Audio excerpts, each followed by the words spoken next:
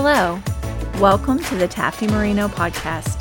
I'm your host, Taffi, and I'm so glad that you joined me.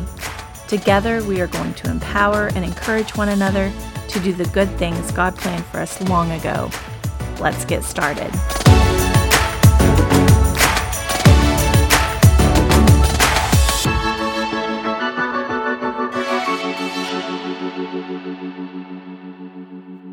Hello and welcome back. I am so glad that you joined me today, and I have a very special guest for you. My very favorite person in the whole wide world, my best friend, my husband, my partner, Pastor Troy Marino. It's going to be a good time. Yeah, thanks for having me. Yeah, absolutely. So even if you've not listened to every episode, I know that you know what they're about because I've talked with you about them so much. But I wanted to invite you today because you have a lot of insight into this, I feel like. So we're talking about God's grand plan for your life. Yeah. And the first episode was just acknowledging that God has a grand plan for you and that He created you with purpose. Absolutely. The second, we talked about how even though you may not know exactly what that purpose is, you're going to step out and do something. And as you put your hand to something with that willing heart, you're going to grow and you're going to develop into the person that God has for you. And we use the example of David. You know, David was first the shepherd boy, then the warrior, and then the great king of Israel. Mm-hmm. And it was God's acceptable, good, and perfect will for his life. Yeah. So last episode was titled, Are We There Yet? And it was really just an encouragement to not give up, to keep going, even though you may be weary. And we talked about what that means to be weary. And then your garden. And it actually says that you're God's garden. You are His cultivated field. And that's over there in 1 Corinthians chapter 3, that you are God's cultivated garden. And we talked about what does that look like. But today, I want to talk to you about harvest. Okay. Because we've obeyed, we've put our hand to something, we're sticking with it, and now we want to see harvest. So, what would you say is the most important thing, having had some harvest in your own life, having seen some things come to pass that God has promised you? What would you say was the most important thing, or one of the most important things? Yeah, I think that, to categorize what is the most, I think that's going to vary depending on who you're talking to. Right. Because we all have strengths and weaknesses in our walk. So what's easy for one is hard for the other, vice versa. True. Or a third party that, had a challenge in their walk that wasn't an issue for either of the first two. That being said, I would say for me, for my own experience, my own example, I would say the most valuable, most important element to getting to the place where I've enjoyed some harvest in different areas of my life. It's endurance, it's patience. Yeah. And that scripture over in Hebrews was highlighted to me in thinking about this time with you.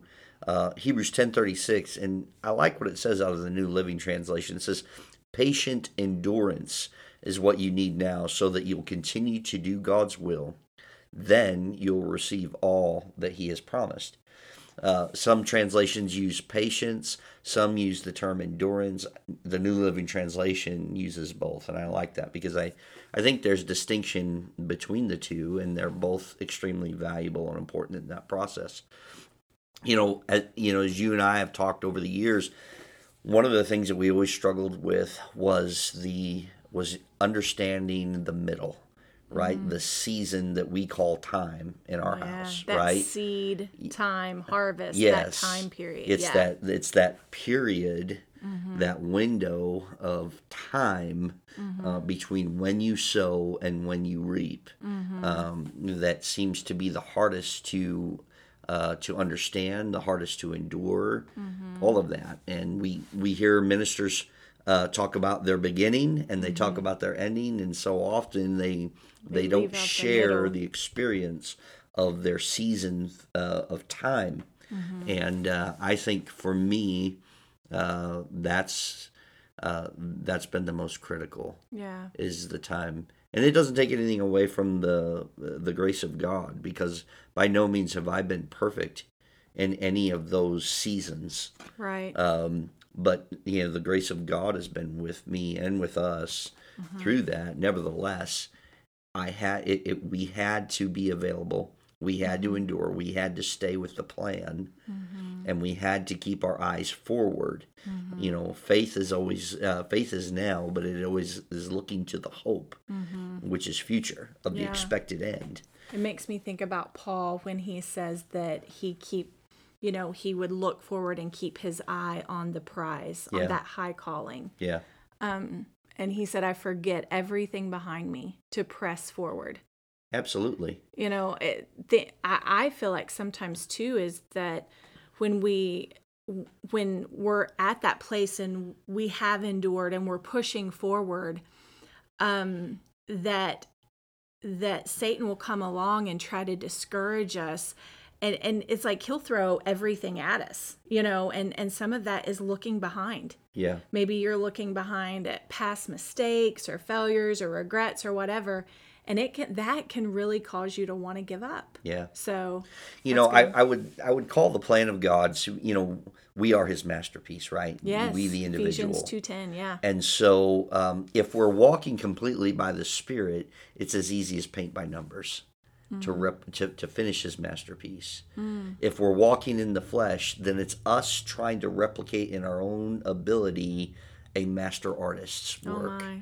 and which is nearly impossible, if not Right. impossible. Right. And so you might come up with something that is a resemblance, you might become that is familiar to you, but you will never replicate the master That's so to where good. it's indistinguishable. Yeah. And even the best forgers, there is a variance, right? There is a signature in their technique that will give them away to an expert, Wow. be it by technology or just by familiarity, being quote unquote an expert. Right. So, I mean, for us, most of us, I think, in the body of Christ, we fall in that middle ground area where it's not just painting by numbers every day, although, theoretically it can be. If we're doing everything by the leading of the Spirit and the Word of God, then it is paint by numbers easy. So we've only got a few minutes left, and I had a couple of questions for you, but I think this one is the most important. So we're talking about harvest, and when I told you the things that that we were going to be talking about, how to actually get that harvest, Yeah. And what does it look like? And you had mentioned something about your grandfather's tractor, and that was so good. I want you to talk about that, how the same thing that you planted with is the same thing that you're going to reap with. And Yeah. sometimes your harvest doesn't look like a harvest. Absolutely. And I thought of, Elijah by the brook. Yeah. He had that raven to come and feed him. But when you think about a raven Yeah. coming to feed you, it's like, Yeah. I don't know if I want that. But I'm going to let you speak to that. So Yeah. tell me about obtaining your harvest and what are some things that you can actually do, put into action today Yeah. to get that harvest. Yeah. So oftentimes we understand sowing, but then our mindset changes when it comes to reaping. We think as if God has changed who He is and how He operates in conjunction with us on that. For some reason, we feel as if we can sow, but yet God is going to automatically reap for us. So what you mean is you have to sow by faith, and sowing by faith means that's that stepping out, taking that first step. Sure. Whatever may be. Everything that we do is by faith. Yes. So it says, without faith, it is impossible to please God, and the justified, shall live by faith. So everything that we do by faith. So therefore, we sow by faith. Right. It's an act of faith. You're stepping out into into nothing but the aching void of God's promise, right? Yes. And you stand on that and you do an act of obedience. That's sowing. Well, what's interesting, sowing and reaping share a lot of commonalities. They don't necessarily, they're not mutually exclusive in their operation. And what I mean by that is that reaping as much as an action of faith as sowing is. And oftentimes it will seem just as uncertain as an unknown. We want God to do things that are audacious and obvious for us when it comes to areas of harvest. In most areas, in anything we want to do, but especially in harvest. Somehow we want God to do that for us, but we put in the sickle. We put the sickle into the field for harvest. We go and we reap. And the Bible's clear on that. We don't have time to go through all the scriptures that point to that. But it is us that does the harvesting, whether it's a harvest of souls in the Great Commission, or whether it's reaping a blessing or a promise that God has for us specifically, individually. That's so good. And I'm going to just really quick, because you're saying that, I think about that sometimes when you have that urgency to talk to someone about the Lord. And it's like now. Well, God isn't just making that happen. He is impressing on you, now is the time to go talk to them. Now is the time. They're ready. And he talks about how the harvest is ready, but the laborers to reap the harvest are few. Yeah, and why are they few? It's not because there isn't a large amount of people within the body of Christ. The church is a large group, right? Absolutely. It's a living organism. The body of Christ is. It's just that there are a few that are willing to step out on obedience at the prompting of the Holy Spirit in those times when the harvest is ripe. Timing is everything in harvest, whether it's natural or spiritual. Timing is everything. In the natural, it's weather conditions, moisture levels within the harvest itself, the object, whether it be corn, wheat, hay, doesn't matter. You have to harvest things at the right time in the right conditions. God knows when those are, right? In our personal life, when we feel prompted to step out and do something that is uncomfortable, probably unfamiliar, just like when we sow, we reap in those same ways. You brought up the example of my grandfather's tractor. I was just sharing that with you. The same piece of equipment that he used to go out in the same field and plant corn is the same piece of equipment that he took out and he harvested corn with. Now, it had different attachments, right? There was a seeder that he would attach to it when he was planting corn, and then there was his old corn picker that he would hook up in the harvest season. There were some peculiar elements, but it was the same action in the same field. Our faith is that, right?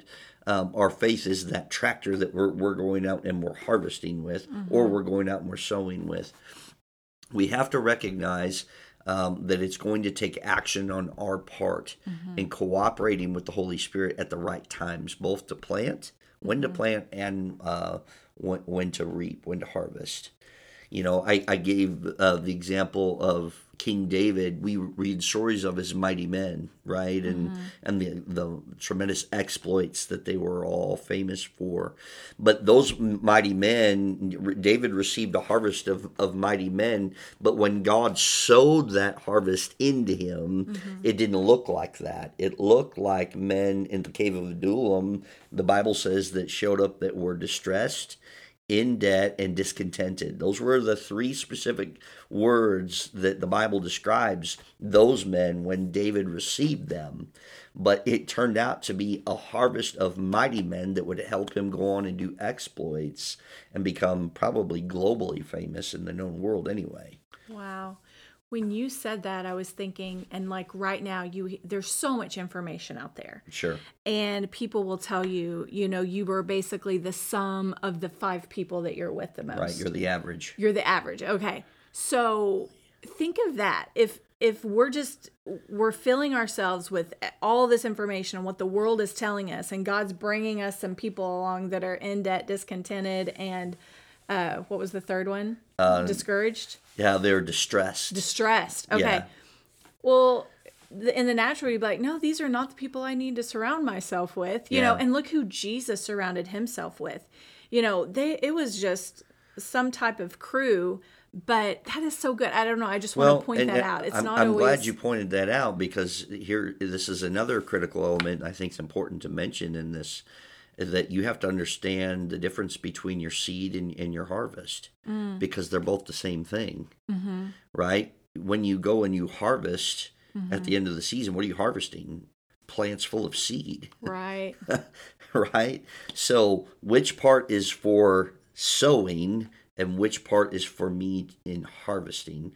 And when, in the economy of people, we have to be just as wise and recognize through the leading of the Holy Spirit, these relationships in my life, what are they for, Lord? Yeah, are they for me to sow into, right, or are they for me to be reaping from? That's good. And so, and that takes fellowship with the Holy Spirit. To recognize those relationships, we need both. You need both. You need people that you're sowing into, yes, that you're either discipling, yep, because that discipleship will cause sanctification, one of those real religious terms we have, but it causes growth and development in us, right? Yeah. But that's sowing, and you need those relationships that are building you up, that are edifying you, that are fathering or mothering you in your walk with Christ, or at least challenging you and keeping you sharp. The Bible says iron sharpens iron. Right. So you need to have those iron relationships in your life. That's really good. No, I believe that. I believe that we should always have someone that,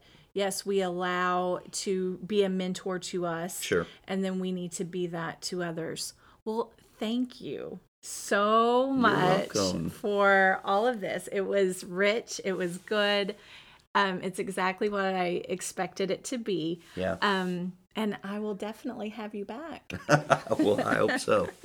Okay. Thank you again so much. Yeah. And it was a great way to wrap up our teaching on purpose. Yeah. Congratulations on a great series. Thank you. Yeah. Hey, everyone. We just want to thank you again for joining us. And we know that 15 to 18 minutes is not a lot of time to give instruction, but we would encourage you to go to Mark 4 and look at the parable of the sower. That's going to give you a lot of key insights into how to keep your ground free of offense, of care, of worry. Keep a good cultivated garden so that you'll be able to reap, as Jesus said, 30, 60 to 100-fold. And know, as we encourage you, everyone's walk is going to be so different. What the Lord deals with me about may not be the same thing that He's going to deal with you about. But the biggest thing is to spend time with Him daily through worship, through prayer, and through reading your Word. The Bible says that the Holy Spirit will teach you and show you all things to come. This is just an added resource to encourage you and help you along the way, but He is the best teacher. And remember, as always, I've referenced my scriptures, but there's also an email address in the notes section. So if you have any questions, anything that you're just not quite understanding, shoot me an email.